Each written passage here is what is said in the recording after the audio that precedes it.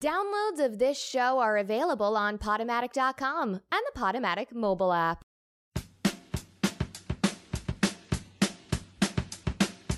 Hey kids, you're listening to Radio Free Brooklyn, and this show is Fish Out of Agua with Michelle Carlo. Today is Tuesday, November 7, 2017. We turned the clocks back today here in the United States, which means the holidays are fast approaching, and soon we'll be ringing in a new year. Soon, but not yet. It's also election day here, which we have to get through first, and at airtime it remains to be seen if any of it is going to mean a darn thing. Hey, if this was Instagram, I'd put up a kitty video or photo for distraction, but it's the radio. We're on the radio here, so I'll start us off with one of my favorite feel-good bands of all time. Sing along. Are they singing your name? Oh, oh!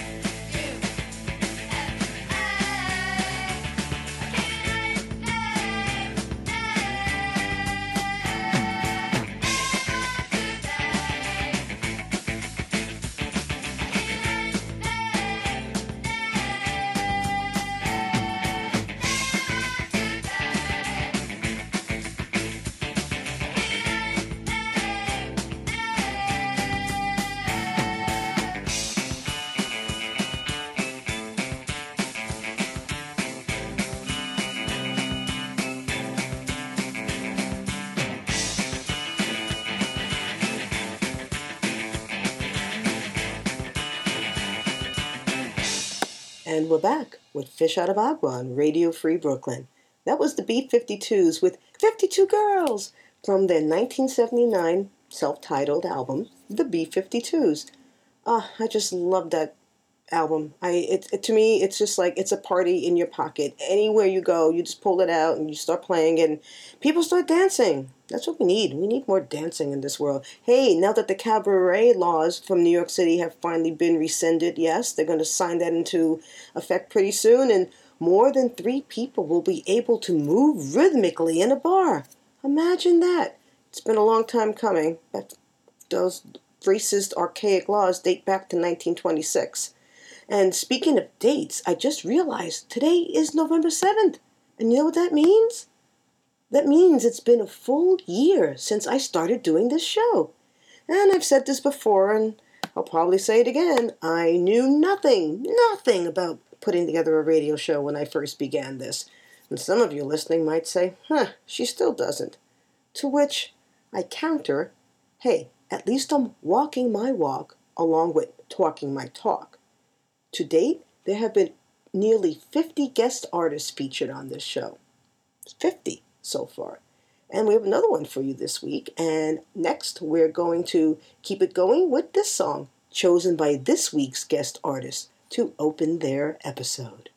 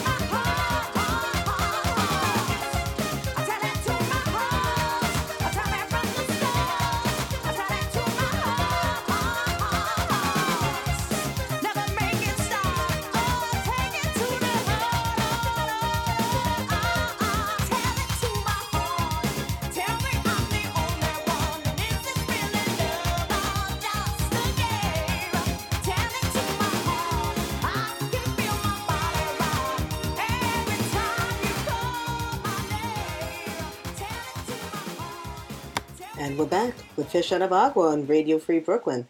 That was Taylor Dayne with Tell It to My Heart from the album of the same name. Once again, another eponymous album back in 1988. Wow, I didn't realize we were having a dance party with this episode. Woohoo! Well, now it's time to sit down a little bit and snuggle up and listen in, because right now it's time for my favorite part of the show.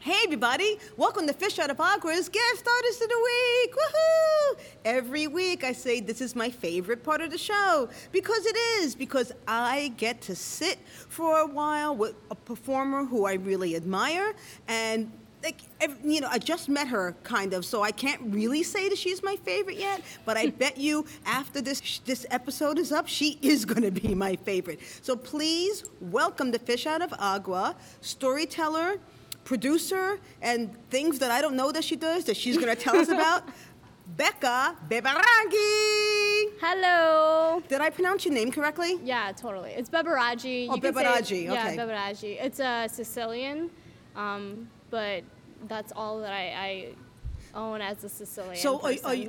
are you a Italian or a Sicilian? Well, I'm Ecuadorian, Puerto Rican, Italian. Wow, that's Yeah. a mix. I wonder if that's like the quintessential, that's going to be the new quintessential New York mix. Yeah. Like it used to be like Irish Italian or Jewish and Puerto Rican, like, oh my God, what was that show?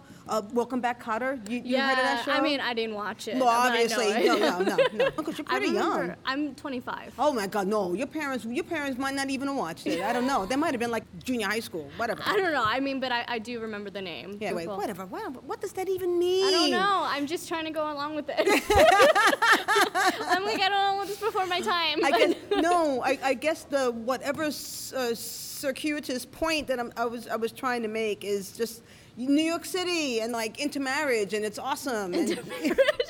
Well, my yeah. dad is the Puerto Rican Italian one, and then my mom was actually born in Ecuador. Oh, okay. So she came here when she was a kid, about 4 years old, but my dad was born in Brooklyn. Oh, wow. Born and raised, and but he grew up with his Puerto Rican mom. And that's basically it. But I identify more with my Ecuadorian family and my Ecuadorian side because I grew up with my grandparents who are Ecuadorian from Ecuador, and like we lived across the hall from each other. And, Wow. yeah. Have you been there?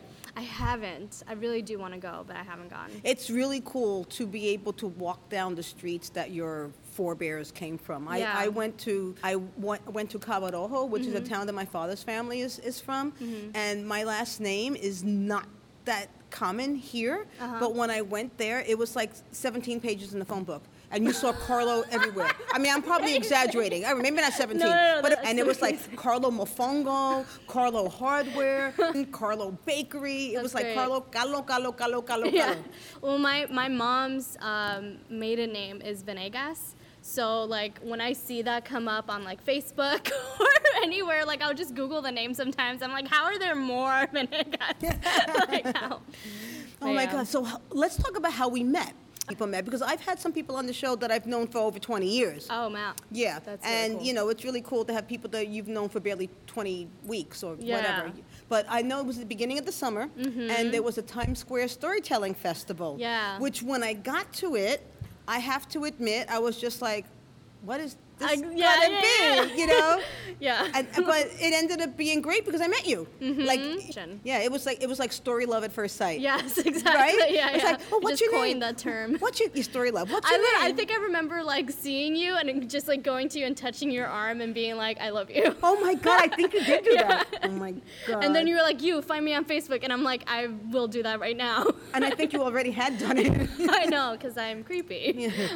Stalker.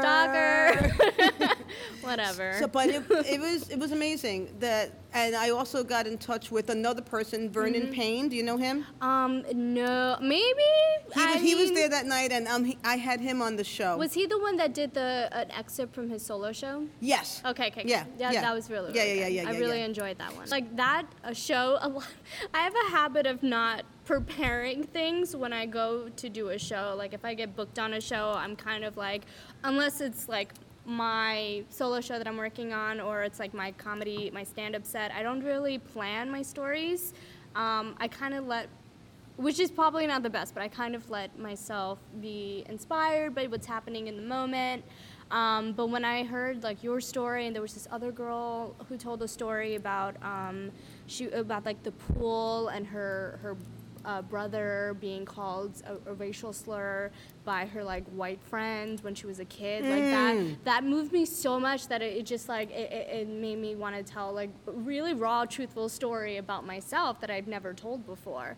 I mean, thank God I recorded that story so I can tell it again. Right, because if you just like come up with something and then it's gone, and sometimes Yeah. you can't get it. Took like all 4 levels at UCB, but I find it really hard to be in the moment with people in a classroom setting that I don't know, because I feel like I don't know if you've ever taken classes Yes, there, but I took classes at Gotham City Improv years ago. so like it's cool. I like it. It's very, as a person of color in that kind of environment, I've learned that there's a little bit of like bias of what people find funny, especially in those communities. Interesting. Yeah. Can you give me an example? Well, I feel like maybe it's just me that I can't, certain kinds of humor I can't find funny or I don't relate to, and then I come up and I don't feel comfortable with showcasing my kind of humor in those settings, and that's, comes from like my insecurities or just like my life of being told to like be as white as possible.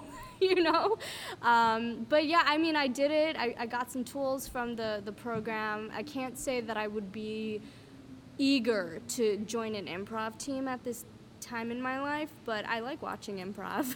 Improv's great. Yeah. Improv's really difficult. To do improv really, really well is a skill that I do not have, Yeah, and it same. is a skill I greatly admire. However, that being said, I think that year that I spent really studying it and learning that I was kind of sucky at it, Yeah. but it like there were things that you took with you, and I think it just ended up making me a better performer in the long run. Definitely, You know what I mean? definitely. Because I have that yes and thing in my mind where I can come up with stuff on the spot, and it's maybe Yeah. it's not doing a Harold or a scene thing, Yeah. but it's still useful. On to the next thing. So you're a solo performer, stand-up, and a storyteller. So you're a triple S threat. Yeah. So how did this all start for you? Where did baby Becca get her start? Did you come out of the womb like making shows in your house and like? Yeah. Yeah? Yeah. I mean, I'm just a very restless person. I hate being still doing anything. My nickname growing up was called, my dad used to call me Roadrunner, or he'd say you have roaches up your ass. Oh my God, cucaracha and culo? Yeah, he was like, you have roaches up your ass, because I was always running around everywhere. And, my Beep, beep. I know, exactly. We were just a really artistic family. My brother, sister, and I played a lot of music when we were growing up. My parents met, they're not together anymore. My parents met through work. My dad was a social worker, and my mom did something along the same lines as that, and they actually met over the phone, which was just like the Tinder of their days. Oh, And you mean like one of those 1990s chat? Yeah. Like 1-800 Well, they were chat? like at work with each other, and then like he called a Dolores to like yell at another Dolores about something that happened concerning their jobs, and then it happened to be the wrong Dolores, and it was my mom. So he called your mom and yelled at her and she fell in love? Well, I mean, that's like, what a statement to their future, Aw. But yeah, I mean, she didn't say yes because she was, she was taking a break. I think she was like 23 when they met. He was about 12 years older than her. But he kept telling her that he loved her voice, and then eventually, they went out, and yeah. See, and that's something that's missing from meeting people today, because like when people spoke on the phone because that was it. You Yeah. spoke on the phone, or maybe you had a beeper, but you can't speak to a beeper. I you know remember what I mean? beepers. Yeah, I remember beepers. Oh my God, I remember beepers. And 917 beeper. I know, for But real. you would talk to somebody a lot when you first started like Yeah. dating them or seeing them, and people definitely made emotional connections to people's voices. That's how like radio DJs are like so beloved, because like people fall in love with the voice, and then they if they go to an event and they meet the DJ looks like Jabba the Hutt, and Yeah, I know. They're like, this is a mistake. or like Jack Skellington or something, know, right? and like the voice is just like silk upon silk, and like now people are like always texting, and it's like eggplant peach taco. Yeah. Right? Basically. Droplets. I mean, that's exactly Yeah. what my life is. No, I actually met my boyfriend online on Tinder, and one of the first things I said to him was just like, I sent him a Snapchat being like, I was like, send me a video of you talking, because I wanted to my make God, sure. that's smart. I wanted to make sure that I liked his voice. Listen, girls, listen, or boys, everybody, listen to dating advice. Dating advice from Becca. Like, get the video. Yeah, no, I'll get the video, and like, because I really liked what he was saying, we were just like fucking shooting the shit, and I was just like, show me let me hear your voice. And he sent a video that was really cute saying, no, I'm not going to show you my voice. Oh, yeah, but I thought it was really cute. Yeah. That is so cute. I think human connection and also just like sounds are so important, you know, like it's, Yeah. I love talking on the phone with people because you can hear if they're being truthful or not. You know, it's been said that sound is the last of the senses to leave your body before you transition to the next world. Really? I mean, that's I believe that. because people I've heard that like when people are like in comas or like when they're coming out of deep anesthesia, sometimes the caretakers, the nurses, whatever, will warn you to like be careful what you say because even if the person doesn't seem responsive, they could hear you. Yeah. And I can relate to that because when I was 8 years old, I was paralyzed because I had a stroke and I went into a coma for a little bit. you had a stroke I when you were 8 did, years old? yes. I'm not going to leave. No, I don't want you to leave. I was like, oh my God. What? It's just like a freak accident. My arteries are small. Like it comes from being that I'm a restless person. I was born really, really tiny. I looked like I was preemie, but I wasn't. I just ended up wrapping myself up in my mother's umbilical cord, so I stopped getting nourishment. So then they had to rip me out of her body, and then I was just like. My body wasn't fully developed, my arteries in my neck and, my fingers and stuff like that. So when I was 8 years old, you did a cartwheel. I think that's what happens. I did a cartwheel and I ended up like a blood clot got lodged in my vertebral artery. Oh my God. And like I had seizures since I was born. Like every couple of years I would have them. You epileptic? Not necessarily. I would just like, it would just kind of happen. Every 2 years, it was like an anniversary of having one seizure. I have not had them since I was 6 years old. But and then one day I like fell in the shower and then like my whole life kind of started from there because like my whole life has been me recovering from that and like moving on with like all the nerve damage in my body and like trying to survive every day and not like let my weakness and my fatigue control me and stuff like that, yeah. So it's a case that where you look fine, but you have issues going on that people can't see. Yeah, I'm really good at. Well, I'm really good at faking. Because you look I'm healthy. fine. Thank you so much. You look picture of friggin' like youth, vitality, and health. This girl's skin is having such a glow that if I was not a moral person, I'd be sacrificing her now and putting her blood on my face. No, and I wouldn't do that. I mean, but that's... I'm not Game of Thrones. Oh my God, did you watch the new season? No, I have never watched one episode, but I'm just guessing. It if you haven't seen Why it. not? Oh my God. It's like medieval, like it's like Lord of the Rings, like all bad, and they kill each other a lot. Lord of the Rings meets incest. That's all you need to know. And like I know that there was this episode where there was a wedding and like everybody died. Yeah. So my boyfriend and I were deep fans, and it took us a while, but we're pretty into it. Okay. Well, thank you for GOT shaming me. Yeah, I'm sorry. Even though I'm wearing a T-shirt that has dragons on it. I know. Whatever. I'm sorry for shaming you. No, I take it back. it's fine. Okay, so I'm calling this the tangent episode. Okay. Yes. Okay, so you always were doing some sort of performance, but then at the age of 8, you ended up having a major health setback. Yeah. And how long did it take you to fully recover from that?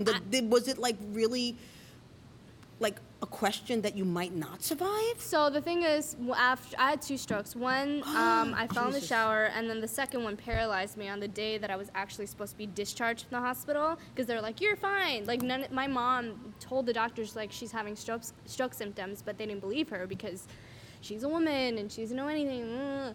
And Yeah, she's a woman of color. yeah, woman Sorry, of color. I'm sorry, No, I went there. I'm being real. The things that I've heard doctors say to her when I was in the hospital really just rattle my bones to this day, because she was right. Of course she was right. She's your mother. Yeah, Moms know. Yeah, they do. And she's also extremely psychic. So, but I have not fully recovered. I have chronic fatigue on the left side of my body, and I have nerve damage. I have arthritis. I think I'm developing some sort of like fibromyalgia kind of thing in my arms and my legs, and I'm pretty much in pain most of the time on the left side of my body, and it sucks because like when I was in the hospital after my second stroke, the doctors told me, they were like, oh, yeah, you guys they told my parents, you should probably get her a wheelchair because she's never going to walk again. She's going to be a vegetable for the rest of her life. And they said that in front of me. And I remember thinking. And you were 8 years old? Yeah. And I remember thinking, like, these fucking assholes, what are they saying to me, you know? And, like would they say that in front of their daughter? Probably not, you know? But these are these old fucking white guys. Say it. I mean, that's what they were. Guys, and that's who they were.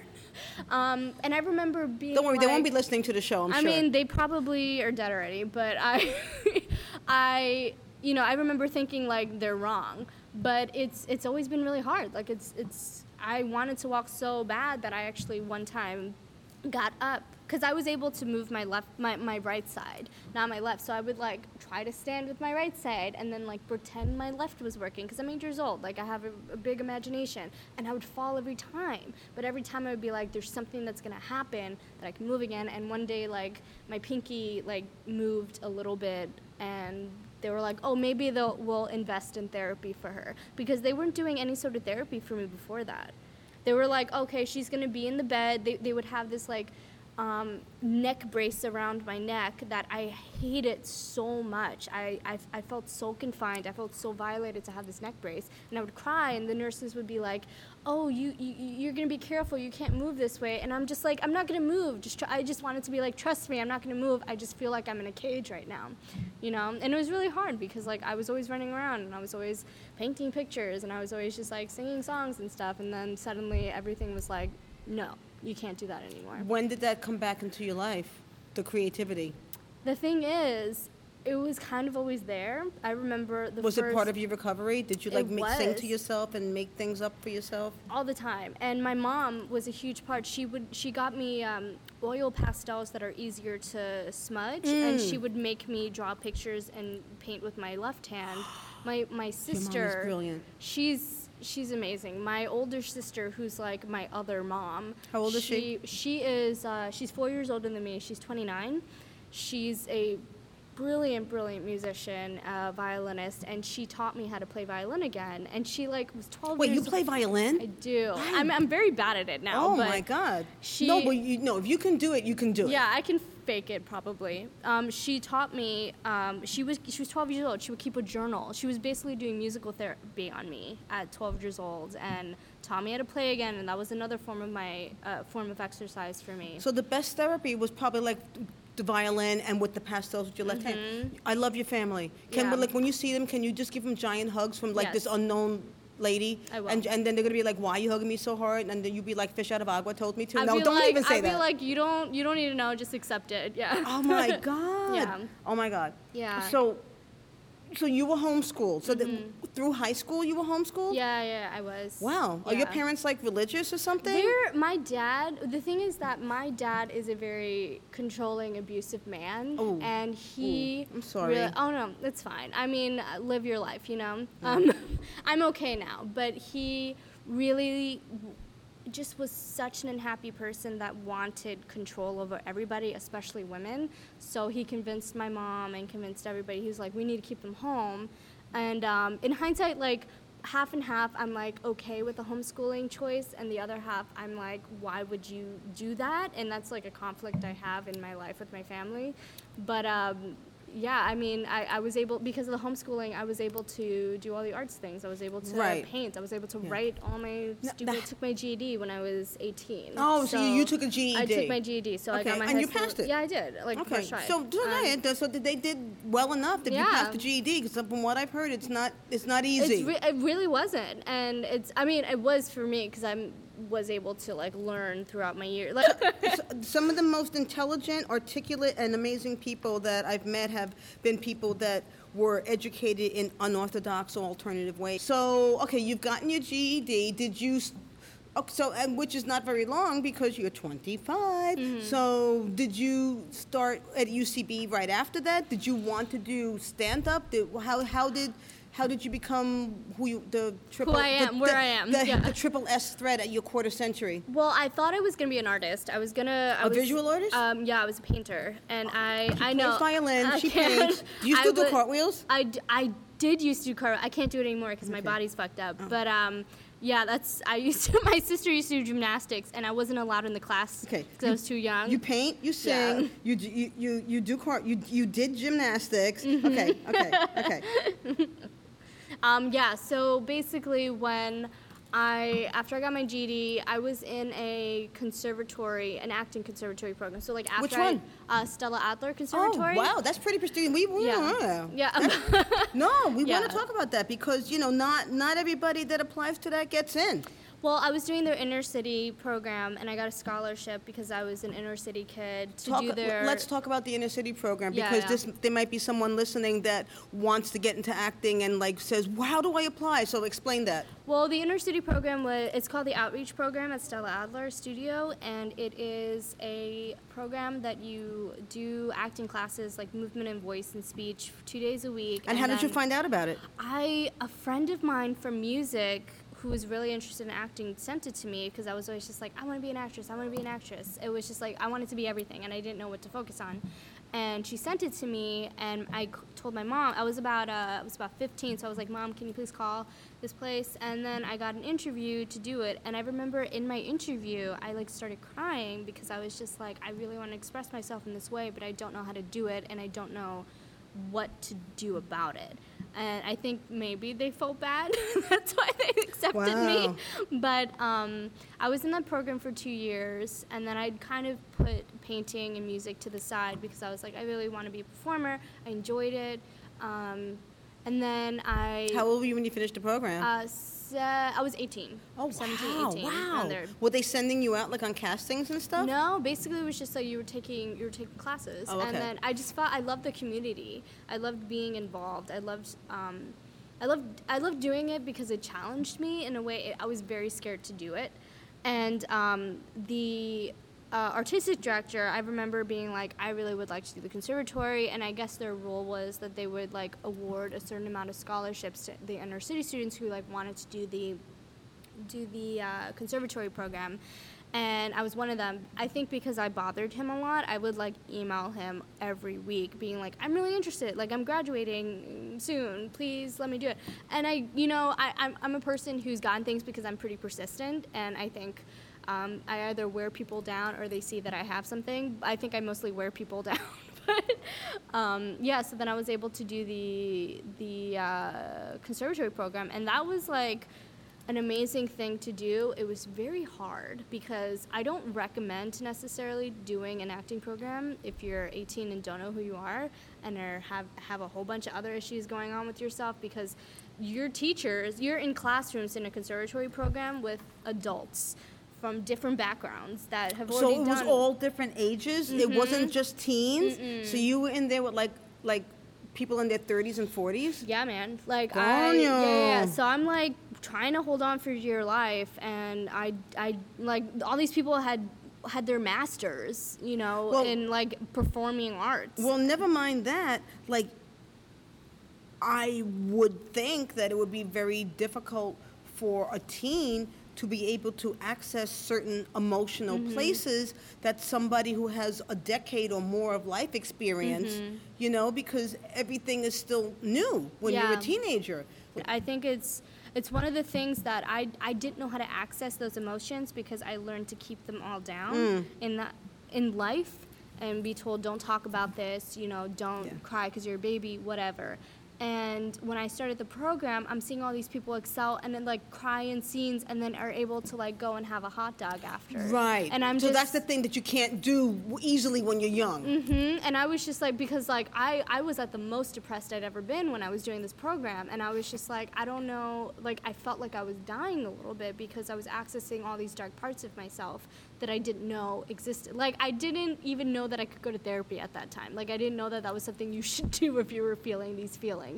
So yeah, that was pretty hard, but I learned a lot. I learned how to act. I'm a pretty decent actress, and I just didn't. I love acting. I hate auditioning. Oh, everybody hates auditioning. Yeah. I want to find the person that likes auditioning. I know that person is crazy. Okay. No, but I also discovered that I really like to produce things. I really like to bring people together. I really like to bring positive experiences to another person, which is what I found in like stand-up and storytelling, because it's like it's something that comes more naturally to me than being in a room full of actors trying to like be another actor. It's almost a little bit more human. No, I for me. totally understand that. Like you, I am a connector also. I love connecting people. Like if I see somebody that I think would work well with somebody else, I want to go. Yeah, basically I'm just like suction cupping them together. Yeah, I'm just like, be friends now. Yeah, No. exactly, Yeah. exactly. So when did you start with stand-up? I did stand Or up how? once. Okay, so at Stella Adler, we had a like open mic night for all the theater people that the NYU part of the conservatory put on, and I'm somebody who like inserts myself in different communities. So I literally was just like, oh, like we're not in the same classes, but like I was friends with NYU kids, so I was like, I want to do the open mic, and they're like, oh, do you want to do a monologue? And I'm like, I think I'm gonna do stand up. And I'd never done stand-up And before. what made you say that? What made you want to do the stand-up? I'd always had it in my mind. Like, I was always just like, I liked being funny. Like, I was the funny one. Like, I was the one who struggled to be serious in a serious scene. Like, if I was crying because my baby died, like, I'd laugh about it because I'm like, I'm going to kill myself if I keep, like, crying in this scene, you know? Oh, my God. But, yeah, I mean, so I thought I'd try it. So I wrote like a 3-page bullshit thing that was terrible about turning 18, and then I killed. I was so good because everyone was nice to me, and then I did another open mic after that, and I was terrible, so then I didn't do it again for 3 years. Oh my God. Yeah, I was like, I can't. Yeah, it was really bad. But you do it now regularly. Yeah. Like I'm doing a show later that I'm doing stand-up at, and it wasn't until a year and a half, almost 2 years ago, that I was like, I'm gonna do stand-up. And then I started doing stand-up at this club in the West Village, and Which one? The Lantern. Oh, okay. Yeah, I think that's a place where a lot of up-and-coming people will go. Yeah. This guy Craig Fox is really good about booking people and like helps them learn how to produce and stuff. And I used to have a mic there, and it's a really cool place. They have really good shows there. And I, just do open mics different places. And then when I started working at the job that I work at now, I was producing content for them, and I like discovered that I really like producing and, doing comedy-related things. And so I think right now, like after all of that stuff, like every artistic thing, like music, painting, acting, writing, like it's all a part of me now. Mm-hmm. I'm still trying to figure out like what is gonna give me money, but I know, holla, that girl, that is the dilemma of the working artist. But but you see, you're on the right path because you found a day job that you can morally live with, that pays you a living wage, and that offers some support to you for your life job, because that's how I call it. I call it the day job and the life job. Yeah. And it's a blessing. It is. I'm very grateful. Yeah, no, I have a day job that is all that for me, and I thank El Señor for it all the time, because it allows me to pursue my passions, which is like talking to you. Yay! I love you. So storytelling, how did you get into that? Storytelling, I think it was because I Googled other stand-up things. Like, I literally Googled, because I'm not very, my jokes that I write are very storytelling based. Like, it's not like joke, punchline. It's kind of like, there are a lot of things that attribute to this funny thing, I did this festival when I was at Stella Adler that was called the Dirt Festival, and it was like student creative. And I did a spoken word storytelling piece called I Found Something, and it was 10 minutes long, and it was just about like who I was, like where I came from, like my family and all that stuff. And I remember feeling it was like very cathartic, and I felt like it was the first time that my peers saw me for who I was, and not just like this little girl who was like trying to be everybody's friend, Yeah. Like, I remember one of my classmates coming to me and being like crying, being like, that was beautiful. And I'm just like, you've never spoken to me before. Like, what the fuck is happening? And you're like, what did I do? Like, what is this power in me? Yeah, totally. It's almost like when that's like some profound shit, dude. Yeah, I believe everything you're saying to be true, and I think it's like when people like you and I show that part of ourselves. The vulnerability. The vulnerability. The vulnerability. Because we're so hard on the outside. We're like a turtle. There's like this hard Mama exterior. crab. Okay, well I'm a fish. I don't know what that. But it's like a blowfish. Yeah, like them fishes with I'm the a pucker spines. fish. Yeah. Basically, so I'll just like deflect, and people are like, okay, she's a bitch, or she's like whatever. Especially when I was younger, and then when you show that vulnerability, they're like, "You're fucking human." Yeah, like and people think I always want to fight them. I know. I relate to that. Yeah. Yeah. Anyway, oh my God, like I love you. I could not love you more. I love you so much. Oh my God. So okay, so storytelling, and producing. So, do you think you could tell us a little bit of that story, that spoken word thing about where you were from? Like, do you remember an excerpt from it? Oh my God, that's a hard one to do, but I can tell you another story about where I'm from. Give us a little excerpt. I'm an expert on myself. We've been drinking a glass of wine. Yes. It's 3/4 of the way done. Oh my God. Excerpt. So basically, when I was about 15, 16, my family and I went out on a day on the city. And we normally wouldn't go down past 59th Street because, like, you're from the Heights. Like, there's no reason to go past 59th Street. You know what I mean? So my sister was about to go to college that September, and it was in the middle of the summer, but she was about to go to college in September, and my dad was, like, mourning for the loss of his child, for the loss of his oldest daughter. And which was so funny to me because she was going to be commuting to SUNY Purchase from home. And, you know, he's just like a dramatic man. So he decided we were going to go out and explore the city this day. And I remember we went out, and first of all, going on the train with my father was like always an ordeal because he wanted to be the center of attention even in public. So if we got on the train, he announced that he was on the train. And my sister was just so embarrassed, like, stop. And my mother just like didn't say anything. My little brother is laughing at how funny my dad is. And I'm just like looking around at all these people that I grew up with thinking like, who are they? How do they relate to each other? We'd always been in the middle of World War III, as I would call it, because we were always fighting, there was always conflict in the family. But apparently this was the day that we would come together in my mind. So we went down to the East Village, that my dad thought we were going to the West Village, so which was a point that he should have put together because my mother was just like, we can't go to Thompson Square Park, they're crackheads. We can't bring our kids where crackheads are. And so we went, and first time I saw crackheads, and I was just like, this is insane. We hung out around the park. You know, we saw another family there with their baby, and then I knew we were safe. And then we ended up taking a walk to the West Village where we originally were planning to go. And my father took my sister, brother, and I into every single head shop on the block on West 4th Street. And the guys, there was one head shop that we went into that the owner or the guy who's working there, his face was so mortified that there were children in the shop. And my dad was explaining like what a bong was and what this different pipe was, because, you know, we might need to know one day. And my mother is like, what is happening? You can't show our kids that. But the thing is, my dad had a very fancy bong on the top of our bookshelf my entire life that he called a vase.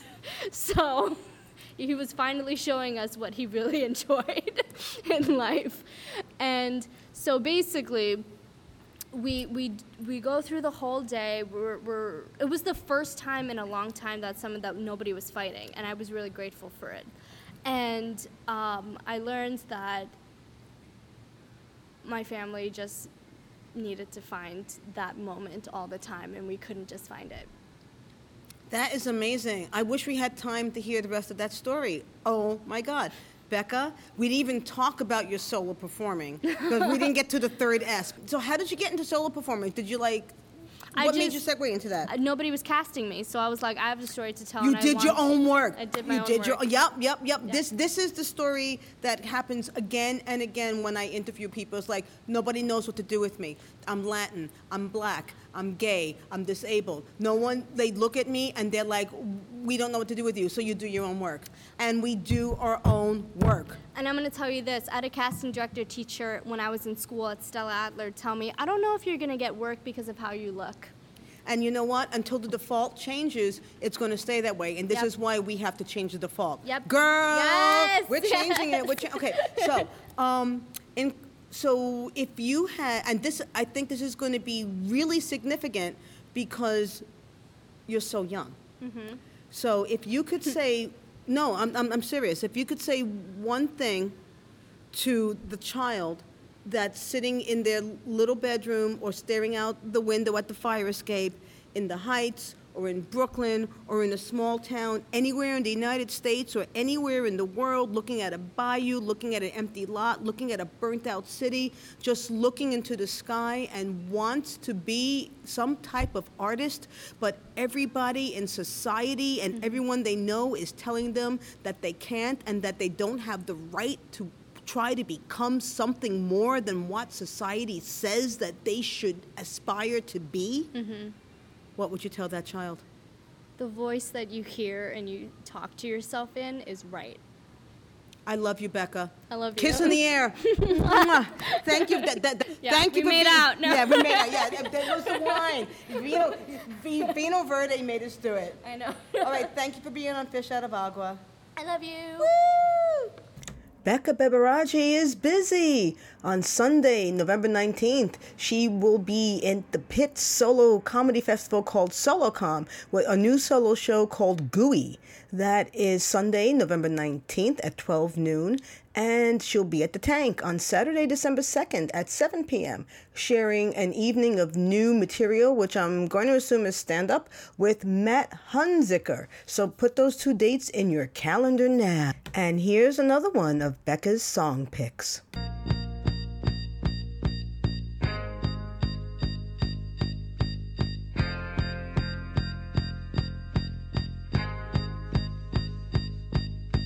Remember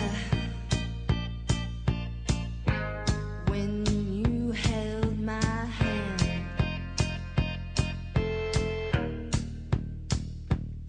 Say, remember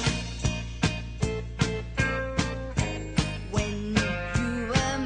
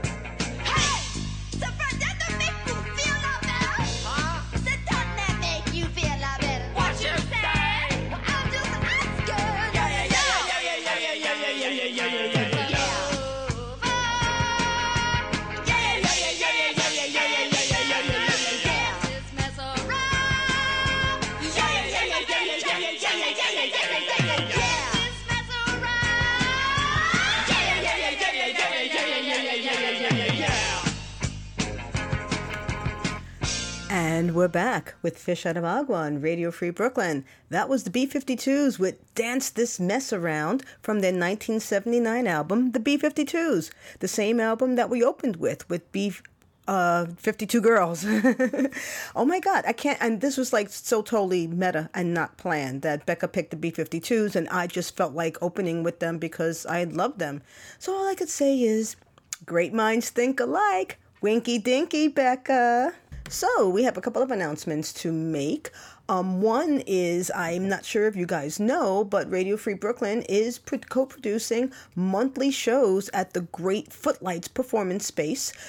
And Fish Out of Agua is going to be one of them. Woohoo! On Monday, November 20th at 7 p.m., you're going to be able to see and hear longer stories from several of the guest artists we've had this season, which is almost over. It's going to be Gaster Almonte and Susan Kent and Sydney Washington, Alana Lancaster, and David Hugh. My God, it's going to like a storytelling five-fecta. Once again, that's Monday, November 20th at 7 p.m. at Footlight, 465 Seneca Avenue in, well, is it Ridgewood or is it Bushwick? Whichever neighborhood it is, it's a short walk from the L Train's DeKalb stop. Tickets are just $5, and you'll get stories, trivia, prizes, maybe even a few surprises.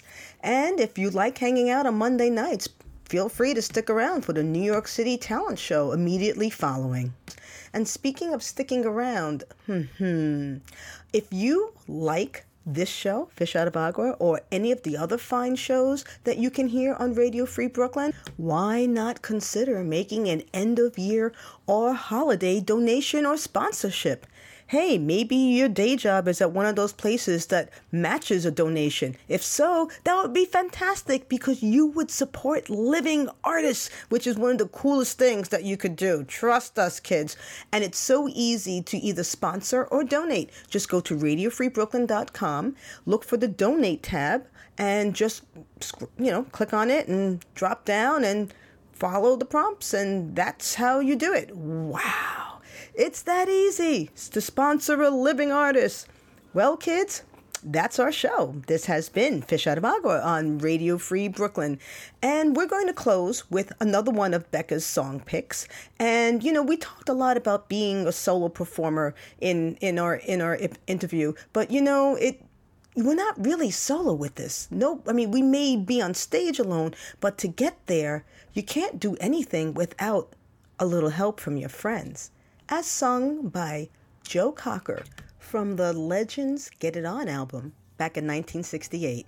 See yous next week. Woohoo!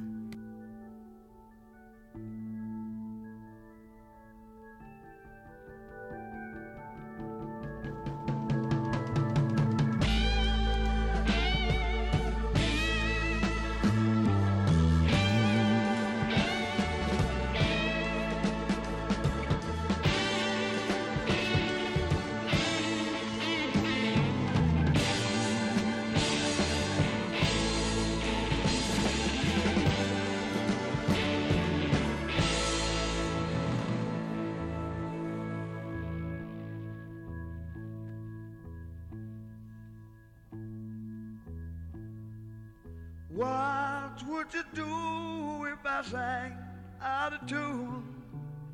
Would you stand up and walk out on me? Lend me your ears and I'll sing you a song. I will try not to sing out of key. Yeah. Oh, baby, how you like? All I need is my brother. I say I'm gonna get high. Oh, yeah. What do I do when my love is away? Does it worry you to be alone? No, no. How do I feel at the end of the day? Are you sad 'cause you're on your own? I tell you, don't even say it no more. How will you help when I'm free? Gonna get down and I'm How will you help when I'm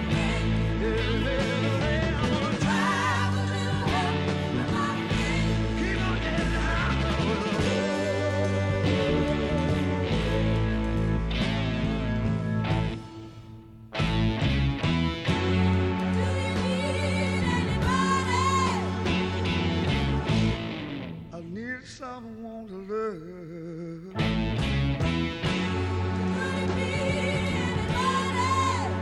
All I need is someone.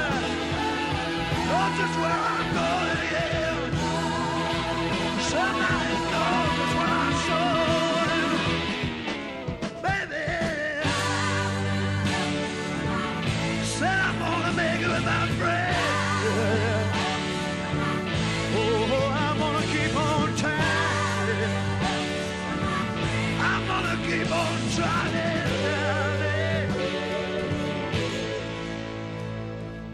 Would you believe in our love at first sight? I'm certain it happens all the time, yeah. What do you see when you turn out the light? I can't tell you, but it sure feels like madness. How will you help my friend? Don't you know I'm